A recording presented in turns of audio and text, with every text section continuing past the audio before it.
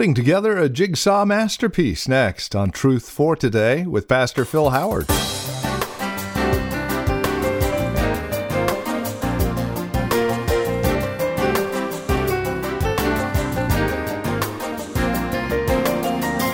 The book of Hebrews, it oftentimes reads like a jigsaw puzzle, a Jewish jigsaw puzzle.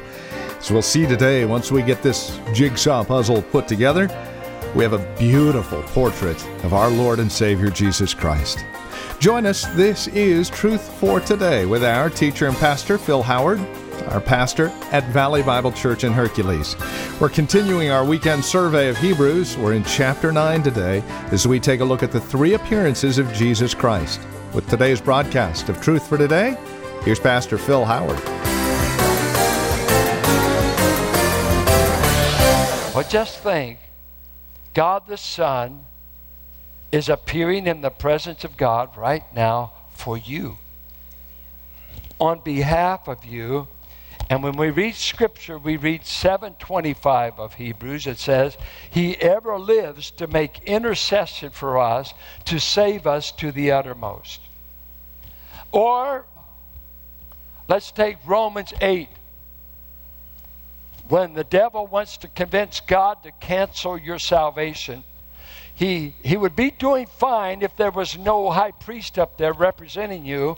And he comes up, said, I cancel them out. How could they know God? How could David have been your man and done what he did? And how can you be calling yourself a Christian and do what you've done? And I'm not talking about Psalms 51. I'm talking about what you did last week. Maybe this morning on the way to church. That's why some of you come in late. You know you had a spat. Every one of you come in late. We know they're fighting. You better learn to get here early. Are you a true representation of what a Christian ought to be? Sometime. Some days. Not in everything. I actually sin twice a year. That's just illustration. But you've got Christ there, intercepts satanic accusation against you. And Romans 8 says, how can the one interceding for you fall in with the devil's accusation against you? I'm here to defend them, not that they didn't do it, but that I paid for it. He's not saying, oh, they didn't do it. They're nearly perfect. No, that's why I died. I didn't die for their good traits. I died for their sins. And I'm ever living, according to 1 John, the blood of Christ is continually cleansing us. I had a man today talk to me. He says, what do you do about sinful dreams? I said, I would confess it to the Lord and let the blood of Christ begin to scrub out your subconscious. Have you ever had a dream you did something in there that you never did in your life, and you thought, who in the world came up with that? You ought to confess that to the Lord. Hopefully a seed wasn't planted that you do. Scrub it out. The blood of Christ cleanses from all sin. Have you ever had a cleansing bath? My mother would come and examine me, the baby. Did you wash your hair? Yeah. I'm in there playing the boat, little kid now. Anybody ever had your hair washed with a bar soap? This is before Palmolive, children's soap. Stop it, Mom. I'm going to be bald. But you'll be clean. She knew how to cleanse you. Well, Jesus is living right now before God the Father. You don't know this. You may not believe it. You're clean. You're accepted. You got heaven made. Did you know that? If you've accepted his violent death for your sins and that he's a living Savior, you got it made. Don't get haughty about it. You got it made, though. We're not going to heaven on probation. I'm going to heaven on the sure promise. I took care of it. I'll get you there. I'll get you there. Even you can make it. Even you, because of what he did and what he is doing. So, he's my advocate. He actually defends me when I'm wrong. Once again, he doesn't say they didn't do it. He's a nice boy. Doesn't do any of that stuff. He said, oh, yeah, we see that. Got you covered. See, the word, when you read kafir, when you say Yom Kippur, that word Kippur in Hebrew comes from the verb kafir, which means to cover. The Passover lamb covered, blood covered. And what Christ tells his people, I've got you covered. And I'm the covering. I'm the covering. I tell you, I was talking with a bunch of relatives yesterday, and we were talking about how hard it was starting out in the Christian life in the circles we grew up with, because all the rules, all the standards, and I thought, boy, it's one reason I held out. I knew I couldn't live that way. I knew I couldn't keep all those rules, all of that, because it wasn't clear to me he would keep me without a rule, just the cross, just salvation by grace through faith. Well, he is now up there appearing before God for you. That's a second appearance. And then he goes on to say, just as it is appointed for man to die once, and after that comes judgment. That's the norm. You die, and then you get judged. Let me ask you this. Do Christians get judged for their sins after they die? What about this side? They got it. Are you going to go to judgment for your sins after you die? Why not? How many times does the state of California make you pay for the fine? I mean, the same offense now. I'm not talking about the second one. No. How many times do you have to pay? God doesn't demand double payment for the same crime. Either the cross paid for it or you pay for it. And people that won't accept the cross go to hell, and hell, you never pay it off. That's why it's eternal. You can accept what Christ did in 6 hours and get eternal life. You can reject it and say, I'll trust myself and get hell forever. It's a choose between life and death. So he's doing that, and then he goes on to say, we're not necessarily facing judgment. Oh, judgment seat of Christ for my works, but not me. I'm in the beloved. So Christ, having been offered once to bear the sins of many, will appear a second time, third appearance, not to deal with sin, but to save those who are eagerly waiting for him. Now notice the first coming. He's appeared in verse 26, once for all at the end of the ages. Verse 24, he is now appearing. Verse 28, he will appear a second time. I've got some charts that just try to illustrate something that when you talk about secular history, I think of what all is going in our country in the perilous times. Things are getting worse and worse, and we know that. And I've tried to blow off steam for 2 weeks, and now I've got to settle down and keep doing what we've been doing, preaching the word, relying on the Spirit, and keep meeting with God's people, and let the Supreme Court further corrupt and destroy the nation. And who knows the next set of politicians what they're going to do. God knows I'm no politician. I haven't found many I can trust. Maybe Trump's going to get it. I don't know. He's on the cover of Time magazine. We'll see. Can we bring up that chart on 3 appearances of Christ? Let's see. Yeah. Here, his first appearance, he's already appeared, took care of sin, the cross. Okay? Now appearing. He is appearing, interceding. He will come again. The next appearance. Now, here's something that's interesting.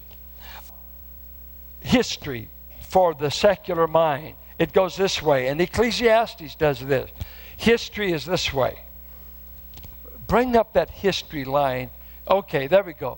Where is history taking us? Secular history says we're just going in circles.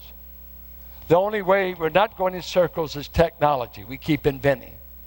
But basically, we're repeating nations rise, nations fall. But history is just circular. And Ecclesiastes, what has been will be. Everything is as it was from the beginning. And when you live in a secular world, And let's go to philosophy class. Said, where are we headed? Secular history class, philosophy department. Would you predict where we're going? We're headed for either nothingness, and that's relief when you don't believe in God, and when you see what a mess the world's in, to be turned into nothing is kind of a relief. I guess you've got some doomsdayers out there that would say, well, for sure, the Arctic is melting. We're going to all be flooded any moment. Let's see. Hey, the owl's endangered. We're about to have an owlless world. Keep killing humans, but we got to spare these owls. We know we've got them in this building. Man, I want somebody that's a good marksman. You can't. Delete it. They asked that one fellow that killed an eagle, and they were arresting him. He said, well, you broke the law. I want to ask you one thing. What did it taste like?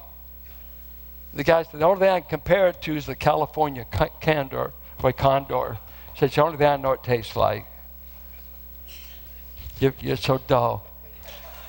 It was brilliant if I told it right. But anyway. What's that got to do with the sermon? I don't know. Hey, put it back up. I've lost my way. Well, I wasn't ready for that. Go back to secular but confused. Sacred history is a history of events, because the prophetic word. 2 Peter 3 says they even denied there was a flood, but there was a flood. You can fly over the Rocky Mountains and still find seashells up there at 10,000 feet. That's a mighty high local flood. There's events, the birth of Christ, the death of Christ, his resurrection, and then it projects out in the future. Now we'll pick up where we think history is going. Okay, Old Testament, these events. Now, Christ appears. Did he appear? Well, that your religion is. Anybody know historical studies? When you've got a guy in Iran that says the Holocaust didn't happen, you can revise anything. But history says a guy showed up in Palestine by the name of Jesus, and even the secular writers of the day, the Roman writers, we got Josephus, an unsaved Jew. We've got the record. Jesus showed up. You may not believe in him. You don't buy the sacred. Well, I want to know, do you buy historic evidence? We had 500 people who died martyrs' death saying, we knew the man. This isn't just, we made it up. But as we see history, it's headed, and we understand the coming of Christ to be in two parts, because we take 1 Thessalonians, he's going to catch the church away. But usually when you hear the word second coming, it's usually he's coming to the earth again. There's a contrast between the two events. Those who don't believe in it, they make them both the same event. But in the rapture, he comes for the church in the air. In the second advent, he comes with his church back to the earth. He comes back to end Armageddon. And so the rapture was a mystery. Isaiah didn't know about it. Zechariah did. They knew about the second coming. They wrote it in their writings. Old Testament knew he's coming again. They said it. But, behold, I show you a mystery. We shall not all sleep. We shall not all die. But some of us shall be translated in the moment, in the twinkling of an eye. We shall be caught up. That's a mystery. None of the Old Testament knew it. So we believe that mystery, New Testament truth, is a church truth. So we see the next thing on God's calendar is the catching away of the church. Any moment, any day, any time. It's a signless event. Sometimes people will read Matthew 24 and say, ooh, this has got to happen, that's got to. Nothing happens for the rapture. We're just waiting for one thing. That's called the trumpet of the Lord. Come up. It's going to blow it. Come up. And we think the scriptures describe, Revelation 6 through 19, a period of great tribulation. We see it coming on the earth. And here's a phrase, I just can't give a big prophecy course. He uses the phrase in 1 Thessalonians 5 The day of the Lord. He said, you've not been appointed unto the day of the Lord. You know nothing about the Old Testament until you figure out what the day of the Lord means. Day of the Lord, Isaiah 11, Isaiah 13, Zephaniah, the book of Joel. It's a day of woe. It's a day of sorrow. Jeremiah said it's a time of Jacob's trouble. It's all about the nations and Israel. And during that 7-year period, he's going to fulfill the last week of Daniel. He's going to judge the nations who hate him, who are trying to liquidate Israel, and he's going to put them through hell on the earth. He's going to preserve 144,000 Jews, hide them, use them. They'll flee the mark of the beast. They'll fly this Antichrist that will be unleashed on the earth. And at the end, he comes riding with the armies from heaven, Revelation 19, with his saints, us. We will come back. See, those who don't see that distinction have us going up and coming right back. We don't understand it that way. He's going to come for his church, 1 Thessalonians 5, 1 Corinthians 15, 51, 52. Then this wrath, 1 Thessalonians 1, 9 and 10, he's not appointed as unto wrath. 1 Thessalonians 5, 9, not appointed to wrath. Revelation 3, 10, I'll deliver you from the hour of tribulation. The church has never been exempt from suffering. They've been killing us for 2,000 years. So some people say, you're a Twinkie. You don't believe in the tribulation. You think you... No. I'm just not an object of divine wrath. If you think you are, go ahead. Have a good time. I've been exempted. Well, how you get exempt? The day of the Lord wasn't written for the church. It's Israel, the future, the nations. I'm going to the day of Christ, and the day of Christ is up there, not on the earth. And so, guess what? No matter how bad it gets on the earth, no matter how bad, us folks that have some kind of prophetic outline out there, even if you think you're going through the trib, you at least know where we're headed. There's a sense, and I grew up with it because my dad surviving the World War II, living in the Bay Area, all that, loved prophecy. Us kids heard it all the time, didn't know it, didn't understand it, whatever. But there's always a sense, something's coming, something's coming, something's coming. God's in control of history. History's going somewhere. There's going to be a rendezvous. Christ is coming again. Christ is coming again. Christ is coming again. Christ is coming again. He is coming again. He is coming again. I remember when I was in seminary, I had a prof that on his desk, it simply said, perhaps today. That's all it said. Perhaps today. When will he come? And what Jesus keeps saying is, will you be expecting it? And notice that he will appear to those waiting for him. And the word, it's a strong word. It's used in Romans 8 of standing on tiptoes. Like that. That you're waiting. Imagine, what are we called in Scripture? Are we called the bride of Christ or the wife? Bride. I say that because the bride is looking forward to the wedding day. Wife, she remembers the wedding day. I just heard of a man that celebrated his 50th anniversary, and someone asked him, said, what did you do for your first anniversary? He said, I took my wife to China. I said, well, what did you do for the 50th? He said, I went back and picked her up. And so, you know, you got to have a sense of history. You got to have a... So, I just lost you. Forget. So, forgive me, Lord. I don't know what I'm doing here. Anyway, you got a sense of where we're going, hopefully. And don't go to China. Just now, how many of you have this map in your head at all? I mean, how many have grown up with it? See, a lot of you didn't. It might be brand new to you. And for me, and I think for those of us who have, this is called the blessed hope. That no matter how bad it gets, how dark it gets, he said in Peter, the prophetic word shines like a lamp in a dark place. No matter, I got this, said, You know, that's why so many kids were saved under Hal Lindsey in the 60s. He gave them hope. I mean, come on, Timothy Leary gave us LSD. Bobby Dylan gave us blowing in the wind and get lit. We tried sex, booze, and Altamont. Haight-Ashbury said, is this it? Is this it? Is this all there is? Yeah, that is. If you don't know God, the next thing is hell.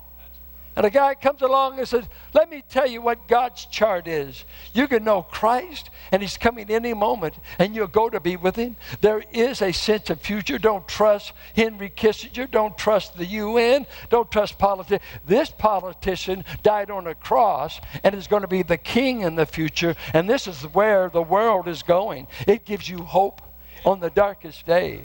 Blow up the place if they want. We're going home. Oh, is that escape? Oh, he said, well, you got an escape mentality. Friend, I'm living in the meantime. I'm paying bills. I'm visiting people dying of cancer. I'm burying loved ones. Oh, no, I'm not escaping. I'm living with all the stuff people live with, getting old, burying loved ones. See, if you haven't buried anyone lately, keep living. You're going to. You're going to bury your parents. Will you have any hope at the cemetery? Will you see them again? I'm going to see Him, and I'm going to sing the old Southern song we grew up. I'll meet you in the morning by the bright riverside, next down by the tree of life. Daddy, I'll see you. Mom, I will. I ain't making this up. I will. You need hope, young man, young lady. You that are here just as our guests and don't know Christ, you need to know you can have a future that will be blessed eternally with God if you'll first of all accept His first coming. You got to accept the first coming, His death for your sins, and then you'll get a full-time prayer warrior interceding for you, and you've got someone coming. Someone's coming. I tell you, I'm looking for Him to come. Come, Lord Jesus. I had some friends, Damer Moses, and they were in town the other night, and they said, we'll be by. It's torture. They wouldn't give it time. I had to clean the house or something. It was already clean that day. But it is something when you keep... So I just sat in the front row. I was waiting for the car to pull up. But what was really torturous, my mother had a mom that raised 10 kids and was immaculate. Raised them on a dirt floor in the hills of Oklahoma when her husband died. Immaculate. Sometimes she said, girl, I'm coming up to see you. Every day us kids had to make the bed. Every day we had to. I said, man, why didn't she just have them come in on Friday? We'd only get it clean one day. But we said, any day I'll be there. Any day. And Jesus said, I'm coming any day. Will you be looking? Will you be ready? Do you know Him? If you know Him, you've got a future outlined for you. Don't let this world rob you of the blessed hope. I am the bride of Christ. And oh, Lord Jesus, I can't wait to see you. And I love the old hymn, the sands of time are sinking. He said, the bride does not look on her robe, but she looks upon her bridegroom's face. And she is longing for the day she dwells in Emmanuel land, because the sands of time are sinking. Have you taken Christ as your Savior? Are you a child of God that the anxieties of the age and Fox News is making a wreck out of you? Are you saying, Jesus, I'm trusting you. You're my politician. I can trust you because you died for me. And that brings us to the end of our time today here on Truth for Today with Pastor Phil Howard.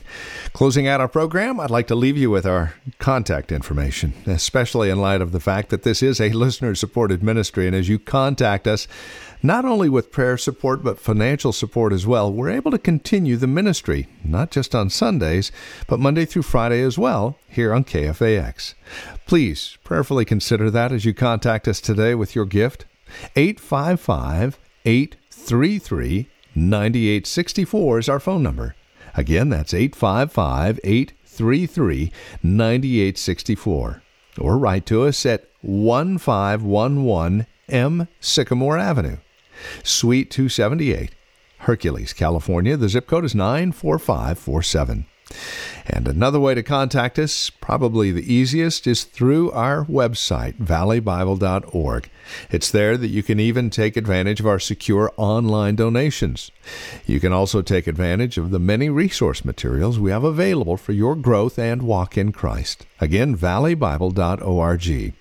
It's there that we also have a bit more information about who we are and what we believe, and directions if you would like to join us for worship. Service times are at 9 and 11 this morning, and we'd love to see you face to face.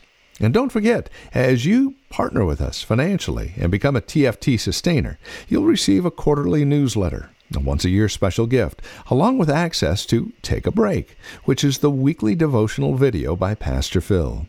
Find out more at valleybible.org or call 855-833-9864, and then come back and join us next time for another broadcast of Truth for Today with Pastor Phil Howard.